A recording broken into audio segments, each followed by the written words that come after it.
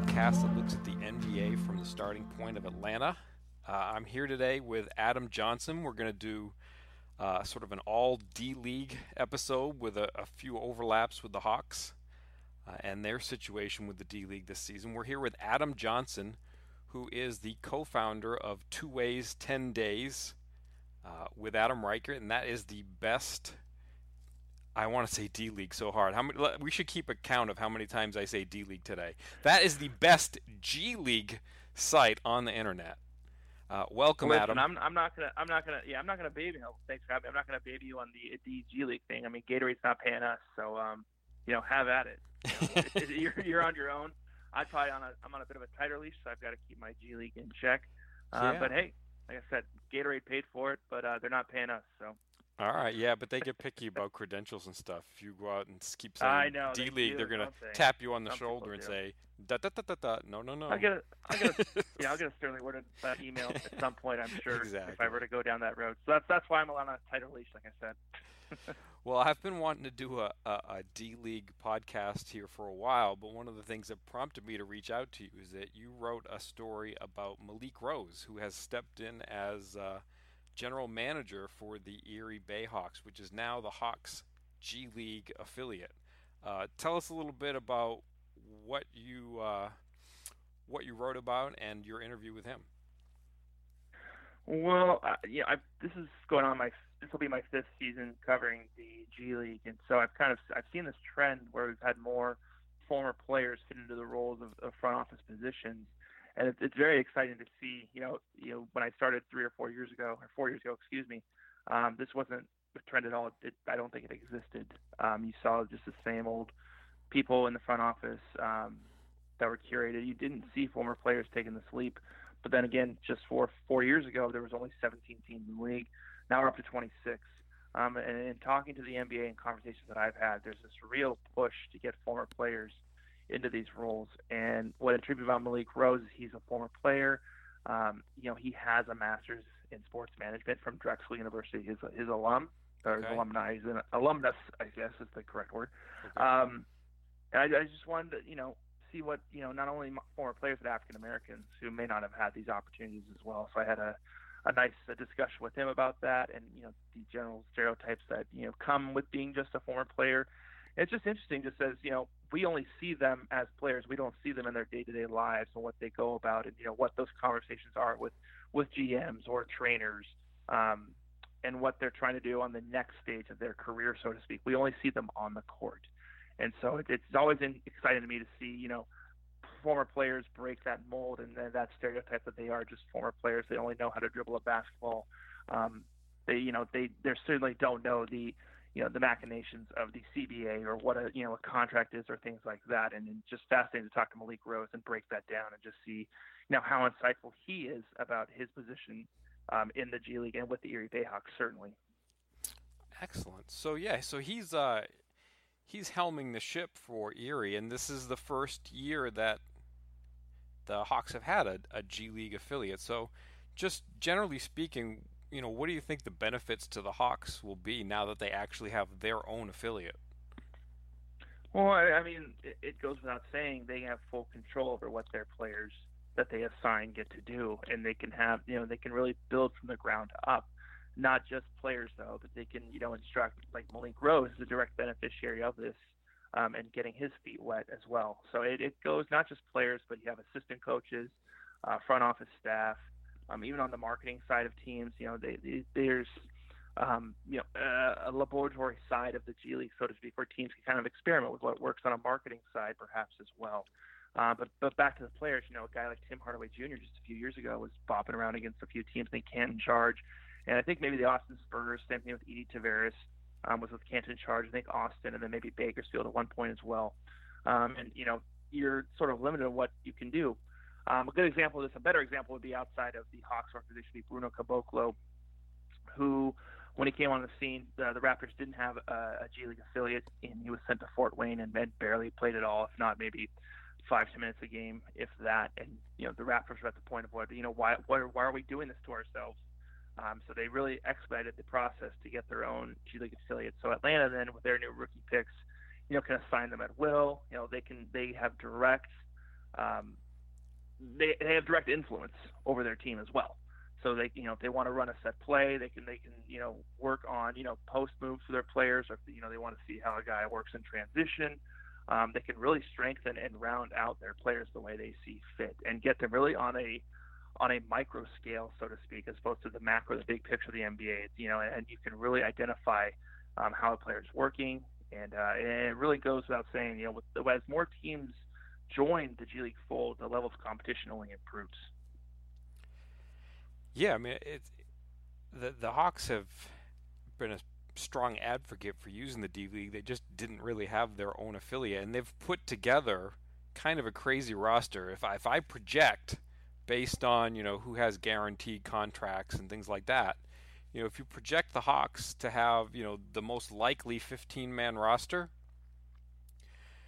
two of the players will be rookies, Tyler Dorsey and John Collins. So that leaves 13 other players. Of those 13 other players, 11 have been to the D League.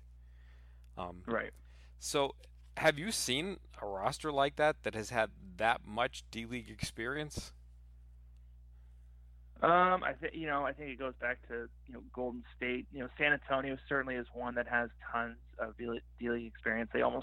It's almost a initiation, right, for their players that have gone to the D League first, and then play on their NBA squad on a regular basis. San Antonio is notorious for it.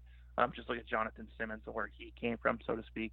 Right. But I mean, you kind of look at the Hawks roster with Dwayne Dedmon. He's a former Warriors guy, and this is all Travis Schlenk, obviously. Exactly. Yeah, I was gonna interject right. that.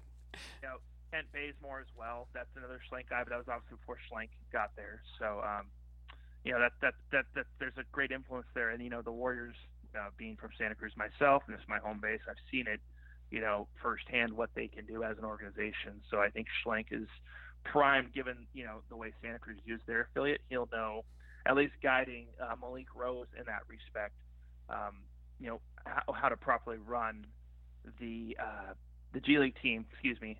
While I'm certainly allowing Malik to let his spread his wings and get his feet wet as well. So, but it'll be a great guide, so to speak, for Rose in Schlenk. Yeah, it's interesting that Schlenk, a lot of his responsibility in Golden State dealt with the D League side of things. The Santa Cruz Warriors and scouting different D League teams and things like that. And before that, he was a coach. He was actually an assistant coach before he moved into the front office. And when he was an assistant coach, right, he coached Marco Bellinelli, who's like the one guy on the Hawks roster that doesn't really have, he didn't have any G League experience, even though, he could have theoretically been there. The other guy on the Hawks roster who's never been to the G League is Malcolm Delaney, but that's kind of a weird exception anyways, because he played for so long in Europe before coming over. Sure. So the Erie Bayhawks, they used to be the affiliate of Orlando, and the Hawks announced that they were going to acquire a G League affiliate. So, can you explain to us a little bit about how sort of this musical chairs affiliation worked out, that sort of Orlando moved a G League team closer to their home, and the Hawks stepped in and sped up their timeline? Is that a fair assessment? Yeah, pretty much. So the Orlando Magic, so way back when. So originally the New York Knicks were the affiliate of the Erie Bayhawks, I think, as late as the 2013-14 season. And then, New York decided to open up shop in Westchester and have their own affiliate. And then at that point, Bayhawks were left without a team. Obviously, as the league has emerged, there's been fewer options as far as getting your own affiliate. So instead of investing directly in the affiliate themselves immediately, you have a team like the Orlando Magic who said, okay, we'll agree to this with the Erie Bayhawks. They had what's known as a hybrid affiliate or a hybrid relationship, where the NBA team controls the basketball side, while the private ownership controls the ticket sales and marketing and things like that. Okay. Eventually, after their 3-year agreement was up, the Bayhawks, or the Orlando Magic, decided we're going to purchase the Bayhawks and move them to Lakeland, Florida, which left Erie without a team. And I think the Bayhawks have been around for 10 years, so I think this is more of a goodwill, good faith sort of move by the NBA and the G League rather to help Bayhawks give them 2 more years with a G League team, Okay. and provide that space. It's a pre-existing space. It's a known market. It's a known entity that can succeed. So rather than trying to search for a new place, if it's not broke, don't fix it. So the Atlanta Hawks rather could open up shop in Erie while they wait for their new place to open in College Park. So I think that works very well for in that respect. So that's where we are today, and I believe they'll be in Erie for 2 years, and then I think with the 2019-20 season, when the team will officially move once again, and move to College Park, and that's where they will reside at that point. Is it unfortunate for Erie? Absolutely. No one wants to lose a team, but I think in this sort of preparation, this sort of transition makes it a little bit easier, so to speak, rather than be blindsided by a move completely. So, but I applaud the G League for using Erie. It's an existing space, like I said, and giving them the opportunity to at least hold on to a team for another 2 seasons. So that's why Erie is now an expansion team, even though they existed just this previous season. Okay. Yeah, I remember the original press conference. They kept saying, "Yeah, we're going to open in 1920. We're going to open in 1920." And the way they said it like that, it sounded like the year 1920. It kept throwing me for 2 or 3 seconds every time they said it. But that's right. Yeah, they were supposed to open 2 years from now, and instead the Erie's going to bump them up 2 years. Well, you mentioned the expansion draft, and that's something I'm really interested in because I know that traditionally expansion drafts I think don't yield a ton of players to the actual roster. And at the same time, I think the Hawks drafted a bunch of familiar names, players like Will Bynum, Jordan Crawford, Teron Petaway, who was in camp with the Hawks a couple of seasons ago. But those players aren't necessarily going to be on Erie, right? What are some of the circumstances there, and who are some players you think might end up being on the actual roster from that expansion draft? It's a total crapshoot right now. So the way the expansion draft works is each team, the existing teams could protect up to 9 players, existing player rights. At which point, anyone that wasn't protected, was fair game. So a total of 44 players were taken in this last expansion draft, 11 by each team, and so it's a balance between whether you want a player that's going to be immediately available for you, or if you want a valuable asset for a potential trade. So, for example, you have guys like Sean Kilpatrick and Jordan Crawford, both in the NBA currently, who were not protected for reasons perhaps because they don't, their existing teams did not foresee them joining the G League anytime soon. They're established NBA stars at this point. Then again, Jordan Crawford was just in the G League just last season with the Grand Rapids Drive. Things can happen very quickly, very fluidly. So in the case of Kilpatrick or Crawford, if there is an NBA move to be done and they do happen to get waived from their deal, the G League is going to be the place that they can quickly come to and get back on the team and show NBA scouts what they can do in the interim. But then you have guys like Ronald Roberts, Teron Petaway, and Casey Prather all have signed overseas in Australia and France, respectively. Raphael Putney is, I'm a big Putney proponent, but he's in France as well. He's a 6'10", 6'11", stretch 4, I guess.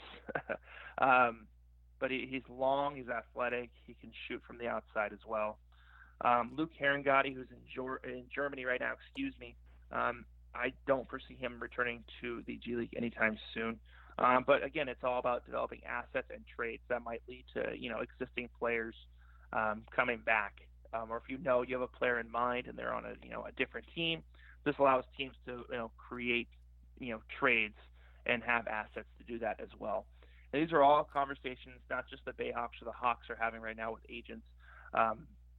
All the G League teams should be, or most of the G League teams are doing that now, but rather the expansion teams, going into the expansion draft, should have an idea. Okay, we've conversed with this agent. If we get them into camp, would they come play for us, perhaps?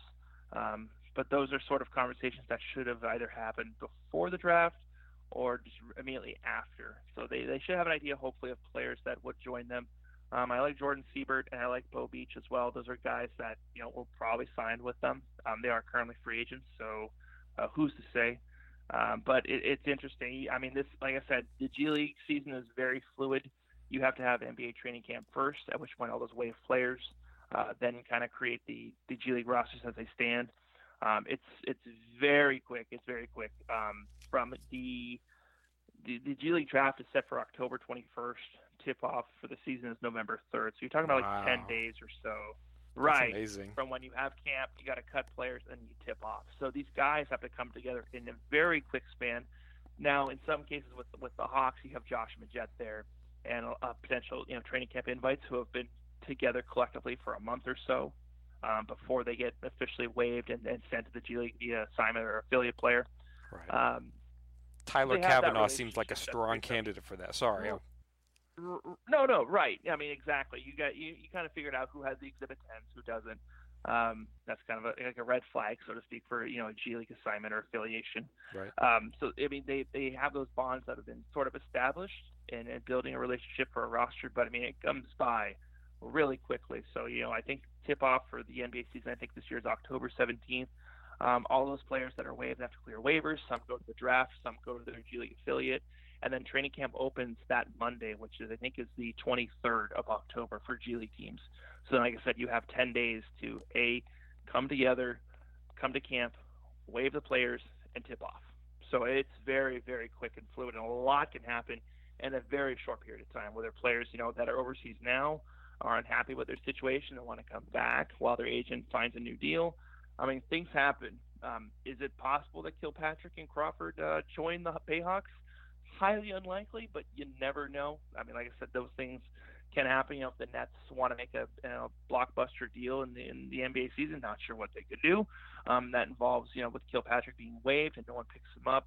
The Bayhawks is where he would go. Same thing with Jordan Crawford. With the Pelicans. Is there a move with Anthony Davis and DeMarcus Cousins? And on the outside looking at Jordan Crawford, maybe. Maybe he's waived to make room or assets or things like that. He's dealt in a trade, and the team he's traded to waives him. Maybe then he ends up on the Bayhawks at that point. But sure. It's hard to say. It's almost unfair to say at this point. Absolutely. But you never know. Like I said, things are very fluid and can happen in the blink of an eye. Let me ask you about two other names from that expansion draft. Their very first pick, they took DeAndre Daniels from the Raptors 905, and then with their very last pick, they picked Will Bynum, who played in the D-League, I think, last year. And he was really close, I thought, to actually making the Hawks roster out of camp last year. The Hawks ended up, they signed Jarrett Jack, who never was healthy in camp. And Bynum played really well. And in the end, the Hawks just kept 2 point guards instead of 3. So if they had kept a third point guard, that could have been Bynum. He was kind of close, I thought. Yeah, like I said, it all depends on the needs for a team and things like that. So I mean, sorry, do they have foreign commitments or anything like that though? Will Bynum at this what I'm looking at, I don't believe does, and neither does DeAndre Daniels. I'm not sure if that's been updated or not, but it doesn't look like they do. Okay. Will Bynum, like I said, just played last season with the with the Windy City Bulls and their expansion team, so he's familiar with the expansion team, so to speak. But like I said, it's a combination of veteran leadership and these young guys as well. So he'd be a good guy to have around as well. DeAndre Daniels, his Raptors career was rather limited. Didn't do much in the G League. He averaged 13 minutes a game in the 2015-16 season. That's another player who was a part of an expansion team as well. But he had a little bit of an impact, not too much. But I would suspect maybe you never, like I say, you never know with these things. It's hard to speculate on where a guy's going to be. I don't know if there's a demand, like I said, for a 34-year-old Will Bynum overseas. Maybe he's content playing in the G League. I don't know if that's the case. But like I said, these conversations typically are had with agents and the team and the organization in advance of the expansion draft to see where a guy sits and where they feel comfortable going if their name is drawn. Excellent. So, in a matter of days, a few weeks back, the Hawks signed 2 players to contracts who were effectively, I think, the first and second team all D-League point guards. They picked up Quinn Cook, They signed him Mm-hmm. to a deal, and they signed Josh Majette as one of their two-way players. So let's start first with Cook, who's has a fairly well credentialed D League career in the couple of seasons he played there. Let's see here.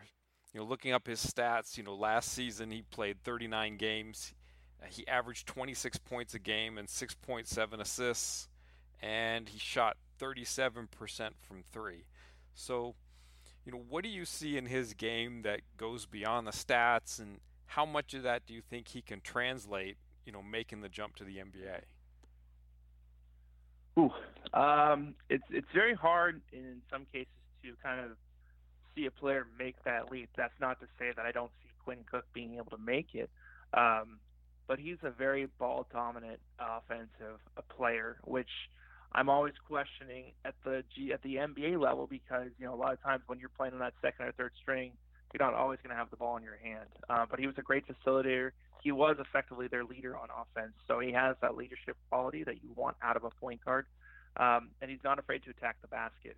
I think if you look at his shot chart, a majority of his buckets come within, I think, he has layups.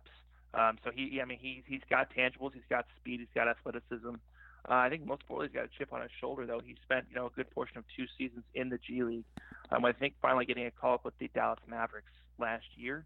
I think maybe the Pelicans as well, if I'm Yeah, I not think it was the mistaken. Pelicans. Yeah. So right. So I think he's finally seeing that he can compete at that level, and sometimes that's really all guys need is seeing, hey, I can do this. It sort of validates what I can do, and then that propels them to greater things. One of the things he does that he's great on the floor about communicating with his teammates. Like I said, he's not afraid to attack the basket as well. I think there's a lot to be said with the way he played in Canton. They typically played a low tempo offensive style, but he wasn't afraid to push the tempo as well at the same time. So very physical, not afraid to grind it out, and he's more offensive oriented than he is on the defensive side. Okay. You mentioned him being ball dominant, and that normally I'm one of those people who's afraid of having too many ball dominant players together. But the Hawks this season, they don't have that many. Right. They have Dennis Schroeder, Right. and it's like, oh, please stay healthy, Dennis Schroeder, because if you get hurt, there really isn't Right. somebody to break down the defense. They just don't have a lot of those players. They have a lot of shooters, like they're going to play Muscala, and they're going to play Dwayne Dedman, and they're going to play Ilyasova, and these are guys who can do things on an NBA court, but none of them are you know anywhere near somebody who you'd want trying to break down a defense. And they have some very young players like DeAndre Bembry and Taurean Prince who might be able to do a little of that, but they're not really ready for any kind of big load in that regard. And so I think we're going to see a ton of Schroeder with the ball this season. Just trying to do things in space if they can space the court for him. So, Cook might be a good insurance policy if anything Right. should happen to Schroeder. Exactly what you'd want out of a third point guard is, somebody who's ready to kind of play the style of your first point guard should that person get hurt. So you mentioned the defensive. Oh, sorry. Yeah. No, go ahead. No, it's fine. I was just going to generally ask about his defense because that's one of the things that that you really need eyes for, and I can't claim to have seen that many of Quinn Cook's games in the D League last season. I mean, it's adequate, I suppose, but I think like I said, his strength leads to the offensive side of the game. That's where you're going to see him shine. Struggles a bit on defense, a little bit undersized, but that goes out the same with a lot of guys in the G League. But it depends upon the matchups. Who's he playing against? Who's he switching on? Those sorts of things. I think he can hold his own, but I don't think you're going to want to rely on him for any more than 20, 25 minutes a game, so to speak, if even that. Sure. To be that defensive ball hawk. That's not a segue, but that's where Josh Majette comes in. These two guys really complement each other. Josh Majette being the defensive sort of player, and not to try to take over your podcast here, but No. Quinn Cook is that offensive juggernaut. Josh Majette, is a facilitator and a force on defense. He takes pride in his defense as well. He's going to play full court defense, pressure you. Majette's the guy that is you hate because he's not on your team, but you love him when he's on your team, so to speak. He's a very talking around people around the league. He's a very, very, very polarizing player. Either you love him or you hate him. And I respect his game a lot, but there's a lot of people who are antagonized by him and the way he plays the game as well. But it's landed him a two-way contract, so you can't be mad at him for that. But he's like I said, he's a great facilitator. I think a lot of it comes with being just unassuming. A six. He's listed at 6'1". I don't think he's 6'1" on this website here. But an unassuming white point guard, whether that means anything or not, kind of taken for granted as well in some cases. But he knows his strengths. He plays to them, and like I said, he's not afraid to distribute the ball as well. Yeah, he's led the I said D again. He's led the G League in assists the last 2 seasons. Is that right? He's been up there. I know he's led it or he's been very close. But yeah, exactly. He's come along with leading the G League in as far as the Defenders, who are now the South Bay Lakers, in assists. Yeah, so he knows how to facilitate, and he's a great story coming. I think like D2 Alabama Huntsville. Yeah. It's a small no-name college, and he's kind of made a name for himself in the G League, and that, now he's on an NBA roster. Do people forget that he's almost 28 just because he's got like a baby face? I think they do. I almost have to remind myself at the same time. You think, oh, here's this, what can he learn? He looks like a 23-year-old who looks like a 19-year-old, but really he's 28. Right. Yeah, I know. He's great at what he does, and his teammates love him. When you talk to guys like Vander Blue, who was this last year's MVP, he weighed a lot of his success on the selflessness of Josh Magette and what he does for the team. So that goes without saying. Magette, is complimented very well by his peers on his own team, and the way he plays on the court, it lends a lot of credibility to what he does. Excellent. Well, I guess the last thing I would ask you about is tomorrow. We're recording on a Saturday. Tomorrow morning, the Erie Bayhawks are coming to Atlanta, and by Bayhawks I mean their staff. They're coming to Atlanta to hold an open workout at Georgia State, like a tryout, so to speak. All right. How often does that yield a player who makes the roster?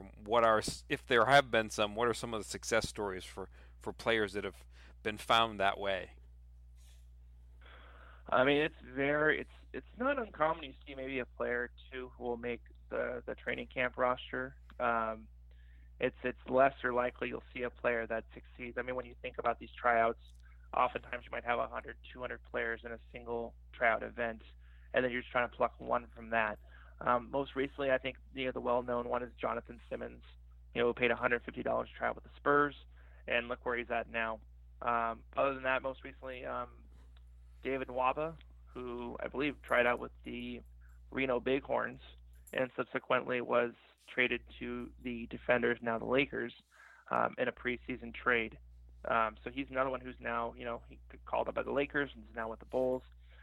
Dwight Bikes, who actually is, I think, one of only 2 players in league history to make the NBA from the national tryout. Oh, wow. He's one as well. I mean, he just signed a 2-way. I want to say, I'm not even sure with right now. It's with the Detroit Pistons. So he's one as well. Him and, like I said, only 2 players have made the NBA from the national tryout. They call it Player Invitational this year. They rebranded it, I guess, because tryout is a salty word. I'm not sure. The other one would be Dennis Horner, for those that want to know random pub trivia information. Wow. Useless trivia info. He played. I think he got called up by the Nets. That's the other one there. So, I mean, those are the tryout thing. It's I always flip back and forth on it because I feel like it's exploitation in some cases. These guys, they're selling them on a dream of making a team, and that these teams charge money for these guys to come out and play, and they're making money off their backs. At the same time, though, it's their money. It's free will. Who am I to say that players shouldn't try out? Far be it for me to tell someone not to follow their dream if they really believe in themselves either. So exactly. I'd rather not go down that road. Like I said, I flip flop on it like every 2 or 3 months. I say, I'd I'd rather hate that they got rid of the tryouts. I'd rather the league just did with them, because realistically before they were more of like a gimmick. They were, it was when the league didn't have all the NBA teams involved. It's more like, come on down and see what you got to make the NBA. And right. that was when the league lacked credibility. It was more like a sideshow, like a gimmick. But now with the NBA teams, they almost don't need this. They have credibility. They've established it. They don't need a tryout process.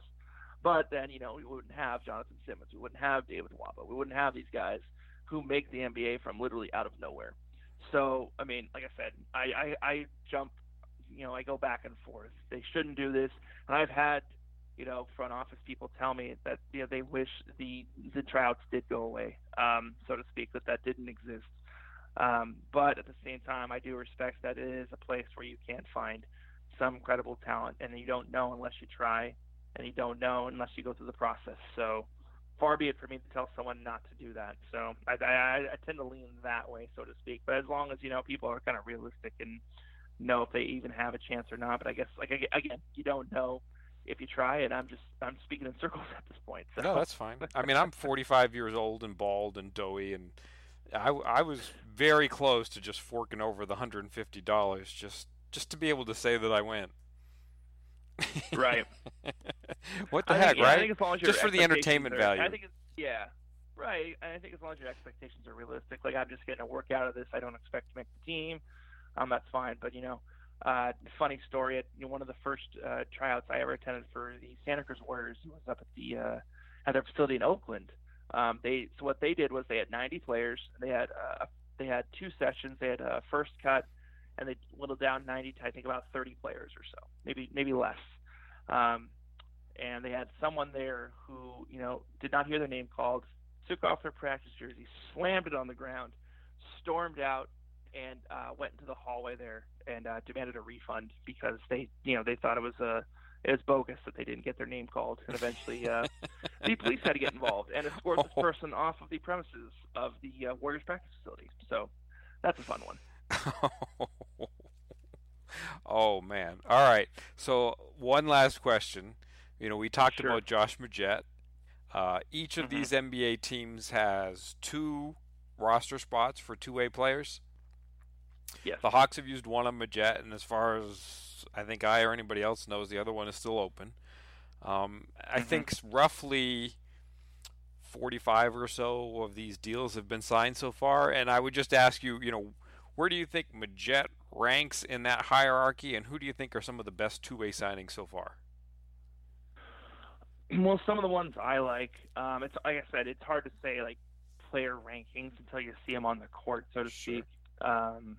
So it'd be unfair for me to say he's top 10 and put that label on him, or top 20, or I would say possibly top. I mean, top or bottom half. My glass half full or glass half empty. I don't know. I am a stand for Lorenzo Brown. I love Lorenzo Brown in every way, shape, and possible. And who signed him? He signed with the Raptors. Okay. The Raptors signed him. He's on a 2-way deal with the 905. Big physical point guard, athletic, strong. Just embodies what I'd like to see out of a point guard as well. Vince Hunter is one for the Memphis Grizzlies. He played 2 seasons ago with the Reno Bighorns. A very physical player, a little bit undersized at 6'8", though. But as the league gets smaller and smaller, with stretch positions and whatnot, he could benefit from that. But he has literally no outside shot. He lives in the paint. He feasts in the paint. He does all those things. Another one I like is Matt Costello for the San Antonio Spurs. Was injured for a bit last year with the Iowa Energy. Didn't really get a fair shake, but he's a double-double machine. He does very well. He came, I think, out of Michigan. Yeah. Oh, sorry. I was just going to say that people that follow the Hawks know him from training camp and summer league last season. Okay, yeah, he's phenomenal. Like I said, double-double machine. Very physical. Like I said, struggled with injuries last year. Couldn't stay healthy on the court. But he's definitely worthy of a 2-way deal as well. The ones that I'm always curious about are the players that kind of been waived and can't stick. As I say, Lorenzo Brown, I love him. But like Adrian Payne with the Magic is sort of questionable. C.J. Wilcox is another one. Seems to get a shake in the NBA as well. Those are ones I kind of pivot on, so to speak, and kind of scratch my head a bit.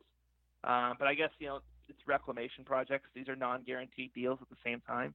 Right. So it doesn't hurt if you feel like you're going to be the team that can really turn this player around and find, their worth and their value. I mean, that's the beauty of these things is that, like I said, they're non-guaranteed. I guess that's great for the team, not the player. But this gives them roster flexibility to see what these guys can do that otherwise would not have. I mean, this is literally 60 new roster spots in the NBA, which is tremendous for these guys that otherwise would not have had a chance to compete. Alex Poitras is another one with the Indiana Pacers. He played last year with the Fort Wayne Mad Ants. He got called up late last season with the Philadelphia 76ers. He's one that I'm really big on too. I think he could have been a potential Rookie of the Year. Wow. In the G League last season. He's one to watch out for as well. Those are sort of my and I can't forget Jack Cooley. Jack Cooley is come on. the Summer League. Right. I know, right? I almost forgot about him. Jack Cooley is phenomenal. We actually had him on our podcast as well. We talk about overseas and then playing in the G League and then things like that. He's phenomenal as well. I think he's going to do well. He holds the G League record for most rebounds in a game at 29. And he's gone on record saying he's going to break that. So, wow. And I believe him. So yeah. And I believe him. So I'm really looking forward to see what he can do as well. And if you don't know the name Jack Cooley, you should know it. He's just young Luke Herringody. Right. He's amazing. He's tremendous. I don't know. I tried to ask him what it was, that makes him special. Why is there energy in the building? And I think it's just his work ethic. How hard he works on the floor. Just something about him that you just want to embrace, and I think it just comes down, like I said, his effortlessness on the court and the way he plays the game that really draws people to him, so to speak. Excellent. Well, thank you for taking the time to share your knowledge with us. I know that you are one of the top experts in the world, and to have you on was a great privilege, and I'm looking forward to heading down to Georgia State tomorrow to see this tryout. Well, thanks for having me on, and best of luck to you and the podcast moving forward, and best of luck to the Hawks and the Bayhawks as well. Hope it's a successful season. Excellent. Thank you very much, man. All right. Take care. Okay, so the day after we spoke to Adam about the D-League, we went to the G League tryout and spoke to Malik Rose about the process. So we'll just close the podcast with some audio of Malik explaining the situation in Erie. How many people did you have trying out today? More than I anticipated, which is a good thing. I think we were up at around 95. Okay. We wanted to cap it at 80, but we had a lot of guys, we had a roster last week, and then a lot of guys walked up. I tried to accommodate as many as possible, but we did have to cut it. I think we cut it at like 90, 92, but it was a good turnout. There's a ton of excitement about this, and I'm really excited about that. Were these all players that just kind of picked themselves, or were there some players that you gave a nudge to and said, hey, you should come to this tryout? Well, actually, I got nudged to say these guys would be good for tryouts. But there were some guys that I had my eye on. Some of them were already committed to other teams with different, level contracts or whatever. But we got a lot of guys here. Some of the guys I used to scout, some guys from Florida State, some guys from Butler. So some high-level programs, with some talented kids here that I'm looking forward to just evaluating. But, we got some walk-ups and, guys that, let's just say their chances of making the team are very, very slim. But I was really pleased with the amount of guys we've got and the level of player we got. Is this the only one? And how did you pick Atlanta if it's the only one? So the league, the G League, they allow you to have, since our affiliates out of market, we get to have a tryout in each city. So if we wanted one, we could have one in Erie, and we had one here in Atlanta. Collectively as a group, we decided Atlanta may be the best place just because it's, we have more guys to pull from. There's more people here than there are in Erie. But we decided that it was going to be here, and it looks like it's going to be a good decision because, like I said, we got a lot of guys, and the thing I'm really excited about is the caliber of guys we got for an open tryout. What was Erie's roster is in Lakeland or Orlando now, so you're making a roster from scratch. Yes. You had your expansion draft already? Mm-hmm. How does that work? I mean, is that one of those things where not a lot of the guys that were on that draft sheet actually play on your team this year, but you have their rights for whatever may happen? Yeah, so all our guys that were in Erie last year, they're in Lakeland now with the Lakeland Magic. We're an expansion team, and the way the expansion draft worked was each team, there were 22 teams, there are 26 now, but there were 4 expansion teams, we're one of them. So each of the 22 teams that were in the league last year got to protect 9 guys on their roster, and they left 11 unprotected. So from that pool of 220 some odd, we got to pick 9 players. Each expansion team got to pick 9 players. So that's how we got our rights held guys. We were lucky because we got 2 or 3 guys that actually are going to show up in Erie and be on be in tryouts and try to be on the team that way. Most of the times when you have an expansion draft, you're just drafting rights of guys, like you said, that are going to be overseas. So we got like 6 guys that were overseas and 2 or 3 that are going to be here in market with us.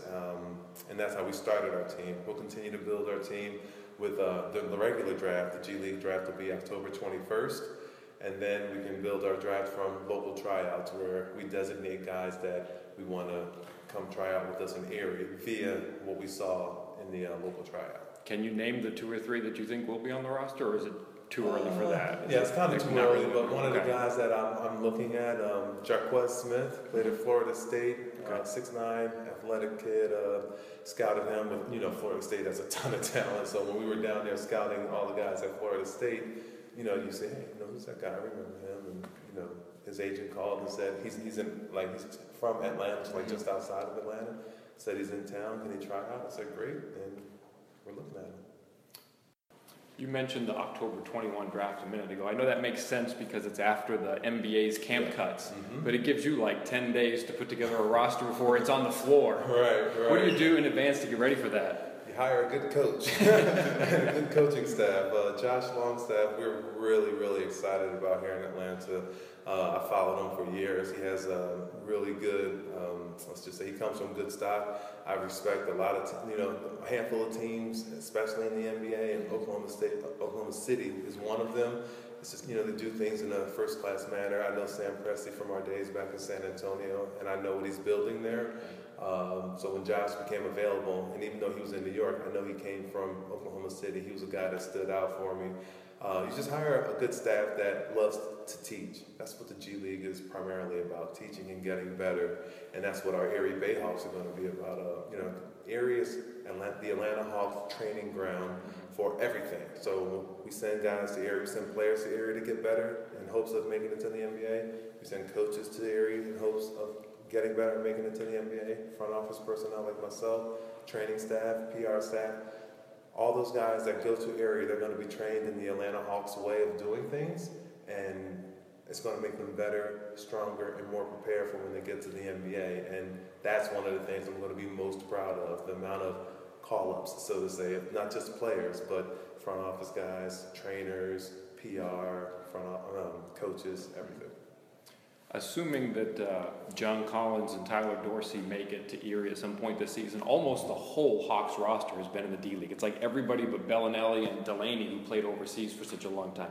What does it mean to have a roster where, it's just overwhelmingly guys with D-League experience? Well, I hope it means, and it better means guys know how to work hard, because that's what we're going to do in Erie. I want everyone to know that. I want other coaches to know it. I want other agents to know it. When you say Erie, the name, the city Erie, the Erie Bayhawks, what's going to be synonymous with that is hard work, development, and professionalism. So all the guys that are on the Hawks that have G League experience, I'm sure that's instilled in them, and it's my job, along with our coaching staff, to instill that in all the guys that pass through Erie from this point on. Have you been keeping up with some of the other former NBA players now in the G League, like Jerry Stackhouse and stuff? Yeah, all the former players, I root for those guys. Some of the guys I, playfully root against, like Stack is one of my guys. We, talked trash when we were on the court together, and he didn't have a big win. Actually, he dominated the league last year. So on one of his few losses, I call him up and, what happened tonight, coach? So just mess with him a little bit. But nah, I root for all the coaches in the G League just because I'm such a fan of the league and, where it's going, where it's come from, where it's going. But I'm just closer to some of the guys that I have relationships with, like former players. I root for all the coaches in the league and all the organizations except the nights we play them. But like I said, Stack and some of the other guys, I'm just a little bit closer to. All right. I appreciate your time, Thank you sir. guys. We'll see you in there.